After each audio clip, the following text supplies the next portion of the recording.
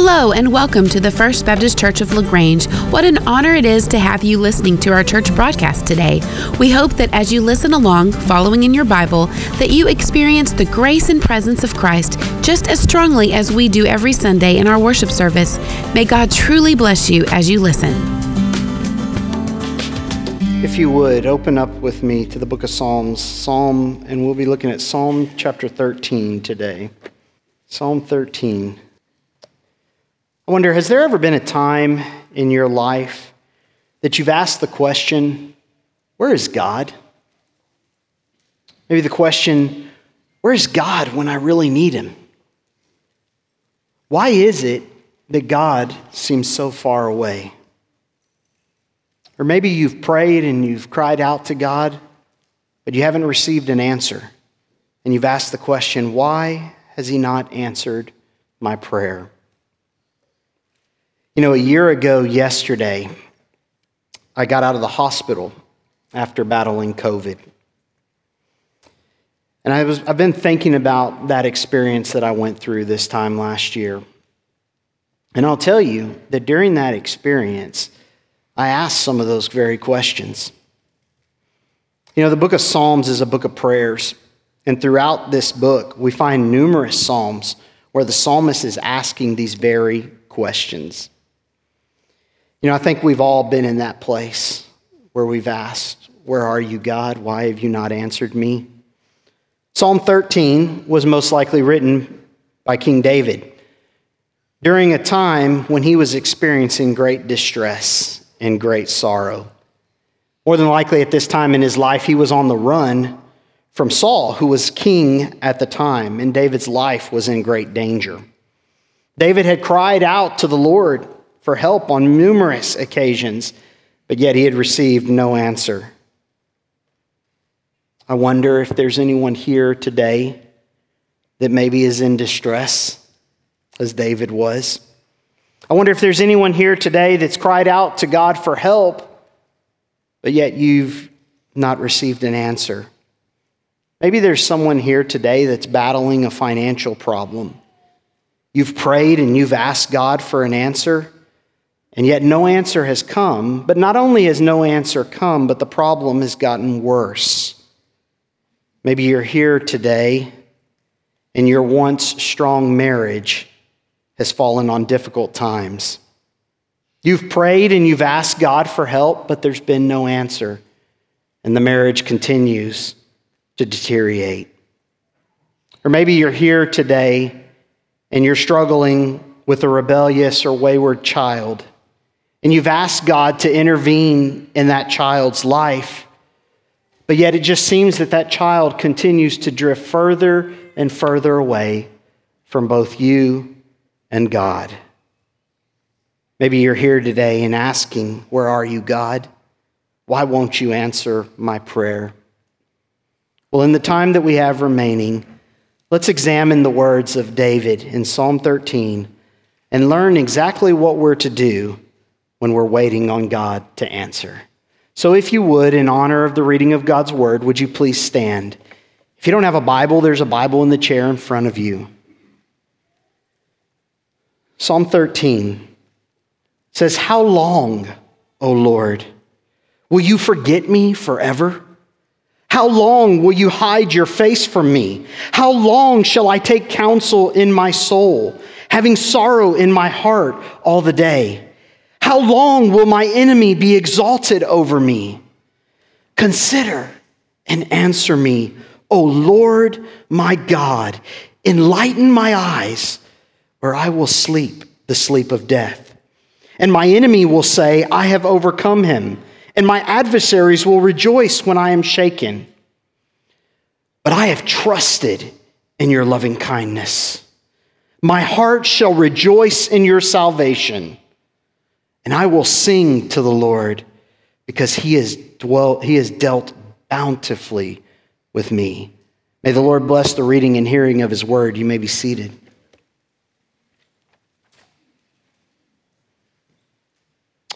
This morning, I want us to consider three different things. First, I want us to consider David's sorrow. David's sorrow.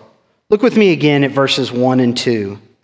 How long, O Lord, will you forget me forever? How long will you hide your face from me? How long shall I take counsel in my soul, having sorrow in my heart all the day? How long will my enemy be exalted over me? You see, Psalm 13 has come to be known by some as the how long psalm. You'll notice there that the phrase how long is used 4 times in the first 2 verses. You see, in these 2 simple words, David expresses his feelings of abandonment by God. He says, "How long, O Lord?" This indicates that this was a prolonged period of suffering that David had been experiencing. You know, I think we all know that there will be difficult times in life, that there will be times where we all experience hardship. For the most part, I think most people know this, and we just accept this as a fact of life. When God does not answer immediately, most Christians trust that God has his reasons, and we try to be patient as we wait. However, when the short term turns into long term, that's when the frustration begins. That's when the despair enters in. Andrew Fuller, a pastor and theologian who lived during the middle 1700s to the early 1800s, said, quote, "It is not under the sharpest, but the longest trials that we are most in danger of fainting. When Job was accosted with evil tidings in quick succession, he bore it with becoming fortitude. But when he could see no end to his troubles, that's when he began to sink under them." You see, within each of our souls, there exists that moment when the armor that is our faith begins to show cracks. We all have those moments. And here, for a very brief moment, we see a crack in David's faith. You know, one of the things that I admire about David is his genuineness. In these 2 verses, we see David expressing real emotion. In fact, he is brutally honest with God here. "How long, O Lord, will you forget me? How long will you hide your face from me?"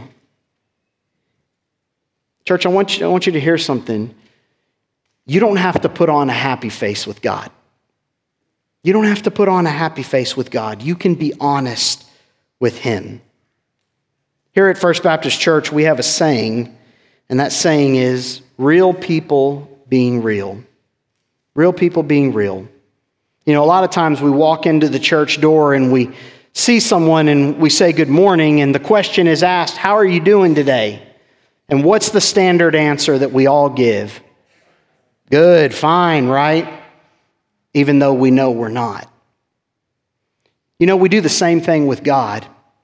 We go to God in prayer, and maybe we're dealing with something, but we don't want to lay that out before God. We don't want to tell him, talk to him about it. We act like everything is okay. Why do we do that? There's no fooling God. He knows what you're going through. He knows what you're dealing with. Be honest with him. He wants you to speak with him honestly. Everything is not always okay, and we don't need to pretend that it is. Pastor Steve has a saying that I have really taken to heart, and I try to share it as much as I can, and that saying is, it's okay to not be okay. There's times where it's okay to not be okay. And especially when we're going before God and we're not okay, we need to let him know that we're not okay. But why do we feel that we can't be honest with him? Why is it that we try to hide our true feelings? Again, you know that he sees into your heart and into your mind. He knows. Look with me again at the first part of verse 1. David says, "How long, O Lord, will you forget me forever?" David here is expressing the fact that he feels like God has forgotten him. Have you ever felt forgotten by God? I believe that most of us, if not all of us, at some point in our lives have felt like God has forgotten us. David in Psalm 10 verse 1 says, "Why do you stand afar off, O Lord?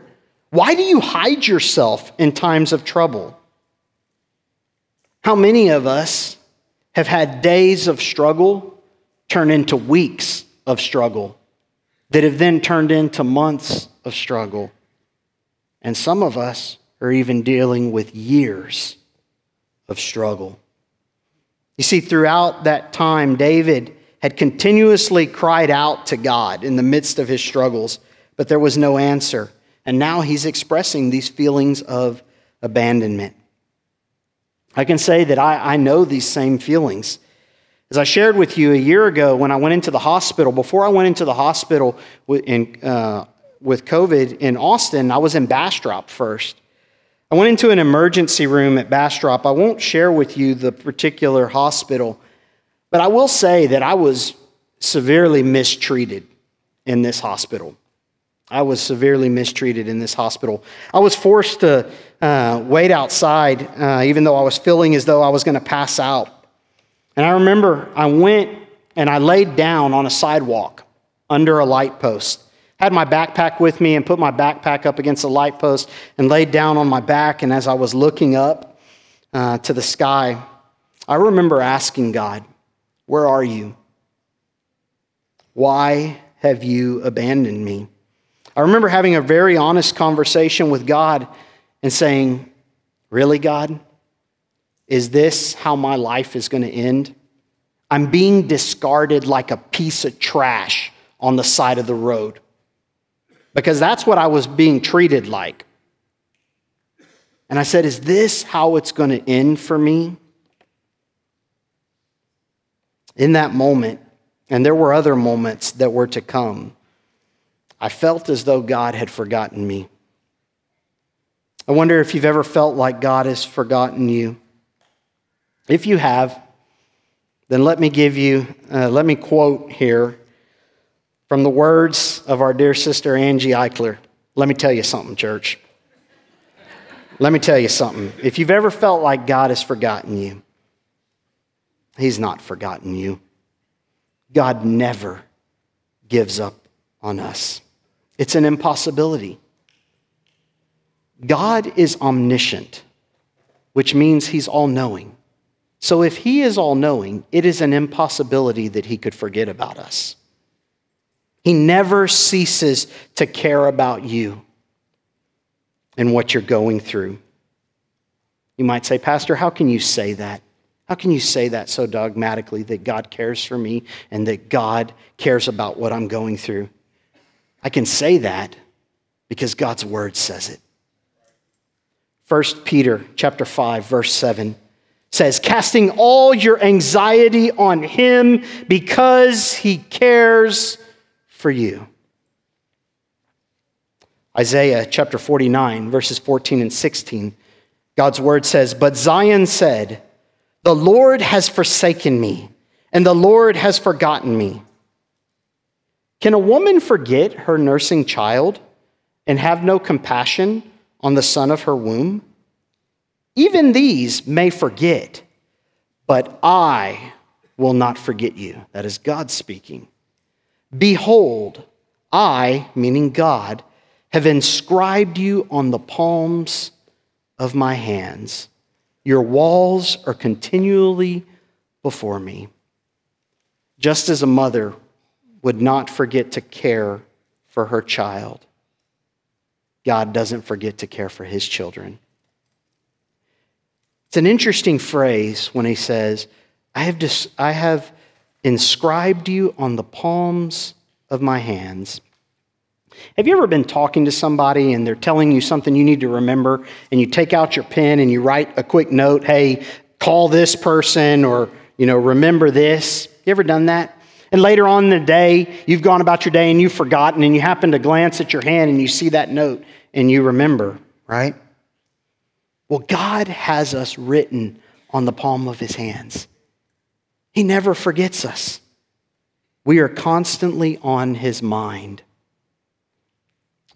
Dr. David Jeremiah, a great pastor, said this, quote, "No matter what storm you are facing, you have never left God's heart or his mind. No matter what storm you're facing, you have never left God's heart or his mind, end quote. Church, don't ever let the devil tell you that God has forgotten you. Again, I remember lying on the ground that night under the light post. Later on, once I finally got into that hospital in Bastrop. And I remember laying there all alone. And I remember very clearly the enemy telling me, "Where's your God now? Where's your God now? Look at you. He's left you here all alone. He's abandoned you. After all that you have done, after all the sacrifices you've made in serving him, this is how he treats you? Where's your God now?" Church, don't buy the lies that the enemy's trying to sell you. God has not forgotten you. God has not forgotten you. David felt forgotten, and he also felt forsaken. Look at the second part of verse 13. "How long will you hide your face from me?" See, David feels here as if God has purposefully turned his face from him. I mean, it's one thing to forget, but now he's saying, "No, God, I feel like you have purposefully turned away from me." David feels as if God has removed his blessing from David, that God simply does not care about him anymore. Again, along with David, there is another who felt forsaken of the Lord in Scripture.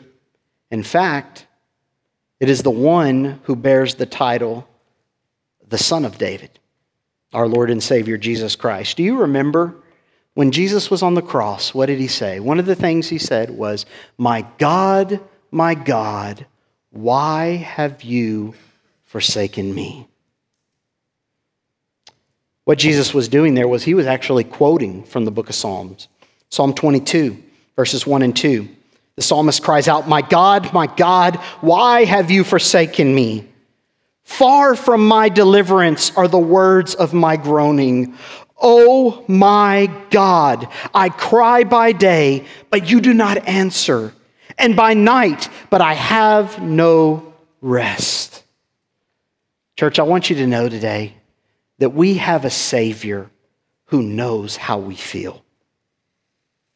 You see, the only people who will ever be forsaken by God are those who choose to remain in their sin, those who choose to reject his invitation to follow him. Those are the only people that will ever be forsaken by God. Christian, even if you do not feel like God's face is turned towards you, it is. Even in the darkest of nights, God's face is turned towards you. A young father sat on the couch in tears at a funeral home as he grieved the loss of his young wife. That night, the father decided that his little boy needed to sleep with him. And there they were in the dark room, the little boy alongside his daddy. The little boy wasn't used to sleeping with his father, but the two of them were there. The little fellow was sleeping where his mama once slept. And as they lay there in the silence for a while, the little boy said, Daddy, it's dark. I can't even see your face, Daddy. And the father said, Yes, son, it's really dark. And the little boy said, Daddy, is your face towards me? And the father said, Yes, son, my face is towards you. And the little boy said, That's good, Daddy. Good night. And he went to sleep. After the little fellow had fallen asleep, the father crawled out of bed and he got down on his knees and he prayed, Father, it's dark. It's very dark, Father. Father, Is your face towards me? And God whispered into his ear, yes, my child, my face is toward you. David felt forgotten. David felt frustrated. He felt forsaken. And thirdly, he felt frustrated. Verse 2 says, how long shall I take counsel in my soul, having sorrow in my heart all the day? David was frustrated. Again, he didn't feel like the face of God was towards him. Church, I don't know what's going on in your life. I don't know what despairs you may be facing right now, but if you are a child of God, I know one thing, that your Father's face is towards you right now. David was frustrated. Why? He was frustrated because he was being driven by his emotions. He was allowing his emotions to drive his belief. Again, he feels like God has removed his blessing from him, which has caused David to fall into this dark place. Let me tell you, church, you cannot allow your emotions to drive you. You cannot be driven by your emotions. Now, are our emotions real? Absolutely. We can't deny that we have emotion. All right? They're real. We must acknowledge them. However, we cannot rely on our emotions. Why? Because our emotions are constantly changing. Right? One day we're up here, and in the next moment, we dip down. We cannot rely on our emotions. When God delays in answering, unfortunately, we kind of get into our own heads. We try to figure out the situation, try to figure out if there's some way that we can resolve it. But I want you to notice something in verse 2 when he says, how long shall I take counsel in my soul? He says, having sorrow in my heart all the day. You see, he can't escape these emotions. He can't escape his feelings.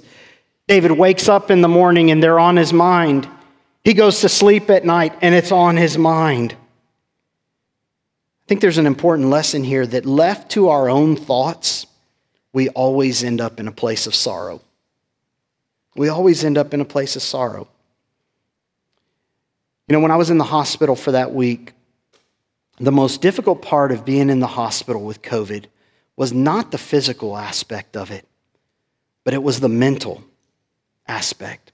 That's where the greatest battle was for me. It was in that week of being in the hospital that I learned for the first time what it was truly like to be alone.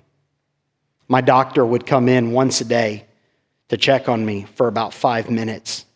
The nurses would come in periodically to draw blood, to give me my medicine. My food was brought to me. Each visit was only about 3 or 4 minutes long. So maybe, if you add up all of the time where I physically saw a person, was probably about 30 minutes a day. So listen to this. For 23 and a half hours a day, I was literally alone. Literally alone for 23 and a half hours a day. I was in the hospital for a week, and during that time, I probably turned the TV on once for maybe about 5 minutes. And that whole time I was there. Didn't want the TV on. So there was a lot of time spent just lying in that bed, either on my stomach face down or on my left side. And I had a lot of time to think. And I'll tell you, there were times where my mind went to dark places. I wonder, can we relate to David? Can we understand the frustration of not hearing from God? He was frustrated as a result of his emotions, but he was frustrated also because of his enemy. Again, David was the king in waiting. From the time that David had been anointed to the time when he finally became king, it was close to 15 years. A lot of time had passed, and much of that time was spent on the run. David's life was in constant danger. Notice at the second part of verse 2, he says, how long will my enemy be exalted over me? Now, most of us probably will never have a physical enemy that is trying to seek to take our lives. But if you're here today and you're a Christian, you must know that you have a great spiritual enemy that's worse than any human enemy that you could ever have. 1 Peter 5:8 tells us, "Be sober of spirit, be on alert. Your adversary, the devil, prowls around like a roaring lion, seeking someone to devour." The first part of John 10:10, Jesus tells us the thief comes to steal, kill, and destroy. It's been said the devil is the very adversary of our souls. There is no end to the ways that he will seek to destroy us, to get us to doubt God's presence, to get us to doubt God's goodness and his care for us. You know, I've learned over the years that when God seems absent or even distant, the devil is very near. Again, though at times I could not sense God's presence in the hospital, I was well aware of Satan's presence in that room with me. I could hear him whispering into my ears his lies. We've seen David's sorrow. Now let's look at David's supplication, verses 3 and 4. "Consider and answer me, O Lord my God. Enlighten my eyes, or I will sleep the sleep of death. And my enemy will say, I have overcome him, and my adversaries will rejoice when I am shaken." Psalm 13, it begins in despair, but it ends in great rejoicing. How is it that David can move so quickly from despair to rejoicing? These verses right here, 3 through 4, provide us with the answer. And the answer is prayer. Prayer was the turning point for David. We see David praying in the midst of this desperation that he has to hear from God. Why is it that it's not until we can find no other way that we then turn to God in prayer? Why do we wait till we get to that point of desperation? Prayer should and it must be a constant in the life of a believer. I want you to notice 3 phrases in this prayer. The first, David says, "Consider me, Lord." You see, his feelings were telling him that God had turned away from him, that God was hiding his face from him. And so the first thing David asked God to do is to look in his direction. In a sense, he's saying, look at me, God. Think of me, Lord. Do not forget me. The second phrase he says, answer me, O Lord. You see, his feelings were telling him that God was no longer speaking to him. So the second thing he asked God to do is simply, answer me, Lord. Hear my cries and answer me. And then he prays something very interesting. He says, enlighten my eyes. Now, one interpretation of that could be, Lord, help me to see things from your perspective. You know, because when you're in the midst of despair, many times we don't see things from the perspective of God. We see things out of fleshly eyes. So it could be that that's what he's saying. But another interpretation of this phrase is that it's an idiom which expresses the effect of God's blessing on an individual. Have you ever noticed when someone is going through a period of depression or a time of despair, you can see their countenance change? Sometimes we can hide our facial expressions, but you know what we can't hide? The sadness in our eyes. We don't have control of that. But have you ever noticed when someone is going through a time of despair, you can see it in their very eyes. And so when David says, Lord, enlighten my eyes, what he's saying is, Lord, put the spark back in my eyes. Put the spark back in my eyes. Put the light back in my eyes. And I wonder if there's anyone here today, anyone watching online or listening over the radio, that you've lost that spark in your eyes. You've allowed the enemy and your circumstances to extinguish that light that was once there, the light of God's grace. Maybe if that's you today, you need to pray like David, Lord, enlighten my eyes. David's prayer also was an appeal for God's covenantal favor. God's covenantal favor. Look how he refers to God. He says, consider and answer me, O Lord my God. There we find two different names of God. The very first one, notice in your Bible, it's Lord in all caps. That is the personal name of God, Yahweh, or some Jehovah. That is God's personal name. It is his covenantal name that he has revealed to his people. And so by calling out to Yahweh, his covenantal God, he's reflecting on God's promises. He's appealing to God in his promises that he has made him. Because God had promised David that one day he would be king. But he doesn't just call him Yahweh. He says, Lord God. That word God in Hebrew is the word Elohim. And it speaks of God's power. It speaks of his sovereignty over all things.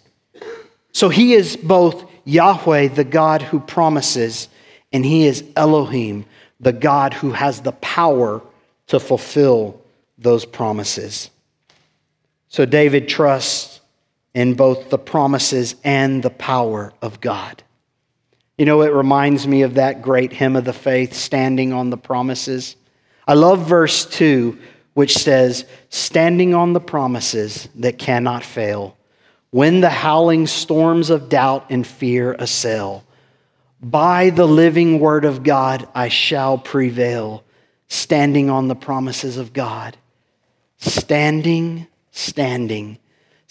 on the promises of God my Savior, standing. I'm standing on the promises of God. You know, this great hymn of the faith was one of the songs that the Lord brought to my heart and to my mind while I was lying in that bed. And I got on my phone and listened to it because it reminded me that I can stand on the promises of God. And what has God promised? God promises us that he will never leave us nor forsake us. Prayer was the key to the change in David's heart and his attitude. So we've seen David's sorrow. We've seen his supplication. And lastly, let's look at David's song. Verses 5 and 6. But I have trusted in your loving kindness. My heart shall rejoice in your salvation. I will sing to the Lord because he has dealt bountifully with me. Again, so many of David's songs begin with a sigh, but yet they end in a song. I love how the commentator stated it when he said, quote, as the shipwrecked mariner clings to the mast, so David clings to his faith. He neither could nor would he give up his confidence in the Lord his God. He held on to the promise of God's covenantal love for him. He says, I have trusted in your loving kindness. Notice that verse, loving kindness. This is one of the most important words in the Old Testament. It is the Hebrew word chesed. H-E-S-D, chesed. It means God's steadfast love or his loving kindness to his people. Notice he says, I have trusted, which means he has placed his confidence. He has placed his faith, his belief. He has staked everything on God's hesed towards him. David's faith in Yahweh brought him out of that pit of despair and now has brought him to the place where he can wait on the Lord. See, David is confident that the Lord his God will not fail him. And David rejoices in his salvation. Now here, salvation means deliverance. He rejoices in the fact that God will deliver him. For you see, it is faith that says, Lord, I know that you're going to get me out of this. Lord, I know that you're going to walk with me through this. Church, the devil wants to minimize all that God has done for you in the past and maximize all your problems of today. But never, never, never forget all the good that God has done in your life. Psalm 40, 1-3.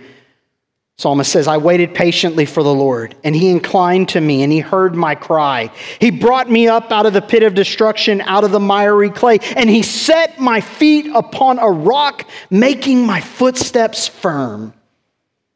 He put a new song in my mouth, a song of praise to our God. Many will see and fear and will trust in the Lord.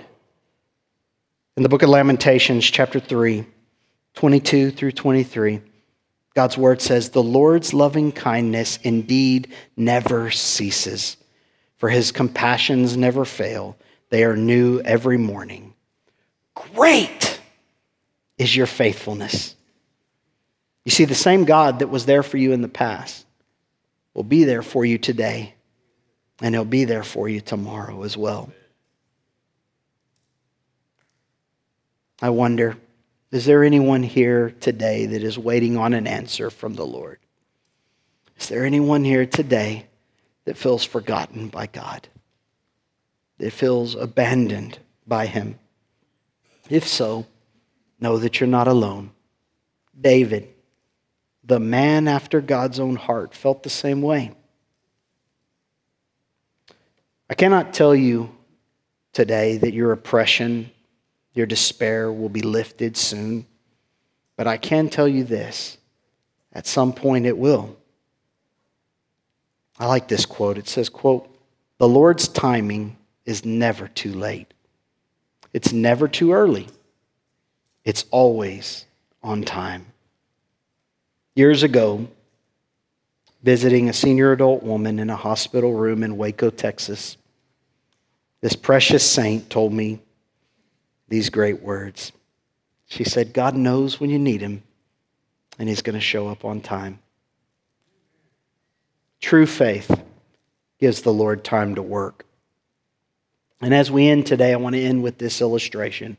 If you'll put that up there. Call this the train illustration. This illustration was given to me by my mentor many years ago as I was in the midst of one of the darkest periods of my life. So I want you to see here the locomotive. That locomotive represents truth, okay? Keep that in mind, truth. Here's the coal car. Coal car fuels the locomotive. Above this coal car, I want you to think of the Word of God. And here we have the caboose. And this caboose represents our emotions. Now, many times in life, we get these out of order, and we allow the caboose or our emotions to drive us. You cannot allow your emotions to drive you. You must be driven by truth. Well, what is the truth? The truth is the fact that God has not forsaken you. The truth is the fact that you are not alone, that God is with you. Well, how do I know that truth? Because that truth is fueled by God's word. Because that's what God's word says. It's God's word that tells me this truth, that God will never leave me nor forsake me. So remember this train illustration. Truth, the word of God, emotions. When you find yourself in times of despair, when you find yourself overcome with anxiety, think of the train illustration. I have this printed and in my study above my desk with written above there, truth, word of God, emotions, to remind myself. When I start to feel like I'm being driven by my emotions, when I get this out of order, I say, Justin, you need to check your emotions. They're real, they're there. I'm not denying them, but I refuse to be driven by them. I'm going to be driven by the truth, which is fueled by God's word. It's our belief in the faithfulness of God that allows us to see that the Lord Jesus Christ has been with us every step of the way. Would you pray with me? Heavenly Father, thank you for this time. Thank you, Father, for the truth of your word, that you never leave us, nor do you forsake us. God, that in the darkest of nights, your face is towards us. Thank you, Father, that as I lay there in that hospital bed, you were with me, that you saw me through that, Father, that I'm here today to give testimony to your goodness and to your faithfulness. In Jesus' name, amen. Now we come to a time in our service where we have an opportunity to respond to God's word. If you're here today and you've never placed your faith and trust in Jesus Christ, we want to give you that opportunity. This morning you've heard me speak about a God who never leaves us, who never forsakes us. He's a good, good Father who loves his children. If you don't know this God, you can know him today, and we want you to know him. Right now, you have an invitation to come and to receive him as your personal Savior and Lord. And if you haven't, I pray that you would. Maybe you're here today and you're already a follower of Jesus Christ, but maybe you're stuck in a season of despair. Maybe you're here and you've been crying out, but you've had no answer. I want to encourage you to take this time to pray, to cry out to God, to let him know that even though he hasn't answered you, that you're still going to faithfully follow him and trust him, and that in his timing, you know, he'll deliver you from whatever despair you're facing. Whatever decision that you need to make, now is the time. As